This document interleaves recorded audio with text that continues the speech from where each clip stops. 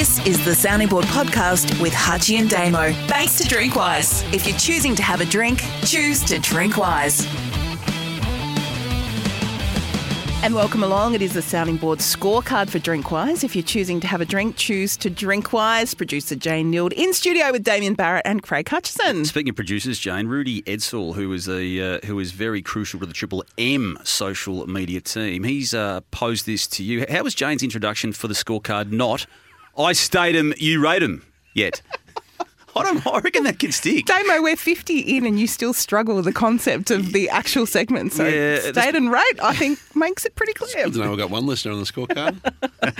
All right. Qantas boss Alan Joyce's recent apology to customers regarding flight cancellations, delays and luggage mishandling was too little too late, and will do little to change the public sentiment towards the airline for the better. So I'm going to give that 10 because... No explanations. Well, I know you'll give it the reverse. I give it because you think you'll get some... Yeah, of course you will. There you go. I knew whatever I gave it, you're going to give it the opposite. Don't give me any expert comments. Just get on with it. Because you've got sponsorship out of Qantas, hopefully. Get on with it. Essendon holding their press conference on Sunday at the same time as the biggest home and away game of the season, well, one of them, was the ultimate taking out the trash moment of 2022. Very good statement. I'll rate that 10. 0. Prime Minister Albanese must hold an inquiry into the Scott Morrison cabinet fiasco to expose fundamental weaknesses in checks and balances in our political system. 10. 0. Wow. This one suggested by Timmy Eatworld via Twitter. The AFL are missing a huge opportunity not having a wild card round. 175,000. 10. It's unfathomable, he says. 10.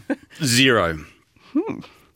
Meta, the owners of Facebook and Instagram, have proven they're capable of enforcing their policies about dangerous organisations and individuals, as proven when they banned extreme misogynist Andrew Tate from its platforms recently. 8. 0. It is truly bizarre that in 2022, the AFL still can't organise for us to actually hear the questions at an AFL press conference. It is not that hard. 7. 5. We need to reinstate the Aussie content quota system for children's TV in Australia after it was revealed that Channel 7 produced no Australian-made content for kids in the year just gone, only airing one action show which was actually made in New Zealand. Aussie kids need to watch and hear Aussie stories. 10. I wasn't aware of that. 8.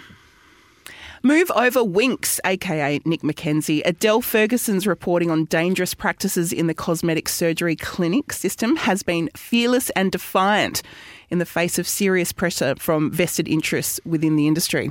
I'm sure it is, but Nick McKenzie, still my man. 0. 5.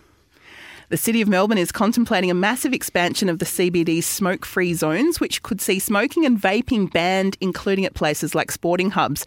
It's a great concept, but right now, anything that would stop people coming into the city should be put on hold. 0. 9. I don't mind the question. How different were we this week? You go first. Well, we disagree on nearly everything. Yeah, Nick McKenzie's still the greatest. I was aware of that Adele Ferguson story. I didn't see it, but Nick McKenzie still wins. Where are we? Meta. Yeah, look, I think they still pick and choose who they do choose and choose not to ban, and when it suits. I'm glad they did obviously ban that person in that statement, Jane, but not across the board. The wildcard round, you, Hutchie, the only person I know. How? Now, I'm allowed to ask this question here. How could round 23 have played out better than it did? Being the final round before finals. This weekend, Richmond 7th place and killed a 10, and then Carlton are away to the Bulldogs. Oh, Richmond 7th place and killed a 10. That'd be magnificent. And what, you want to give Carlton a 5th week in a row to try and win a game to get through? Yes. Oh, please. Yeah, big on the ScoMo needing to be properly investigated through parliamentary means. That was taking out the trash the way they did that with Rutten. And, of course, Alan Joyce lost his way with Qantas totally. Yep, I'll give you mine, which are very different. Never too late to apologise, so I reckon he did it in good faith. So I gave it a 2. I disagree. Of course you did. It wasn't taking out the trash. I like the attempt, but here's two things that, A, the meeting was on Sunday, so when else do you do it? B, they did it at 2:45, the game was 3:20, I know, because we were able to take it in our broadcast. Yeah, but it didn't start till about 3:07. They pushed it back closer to the game. They still got it in beforehand. Albanese needs to move on. If he wants to be a modern politician, not have blues, don't be dragging the ex-Prime Minister in. Just move on.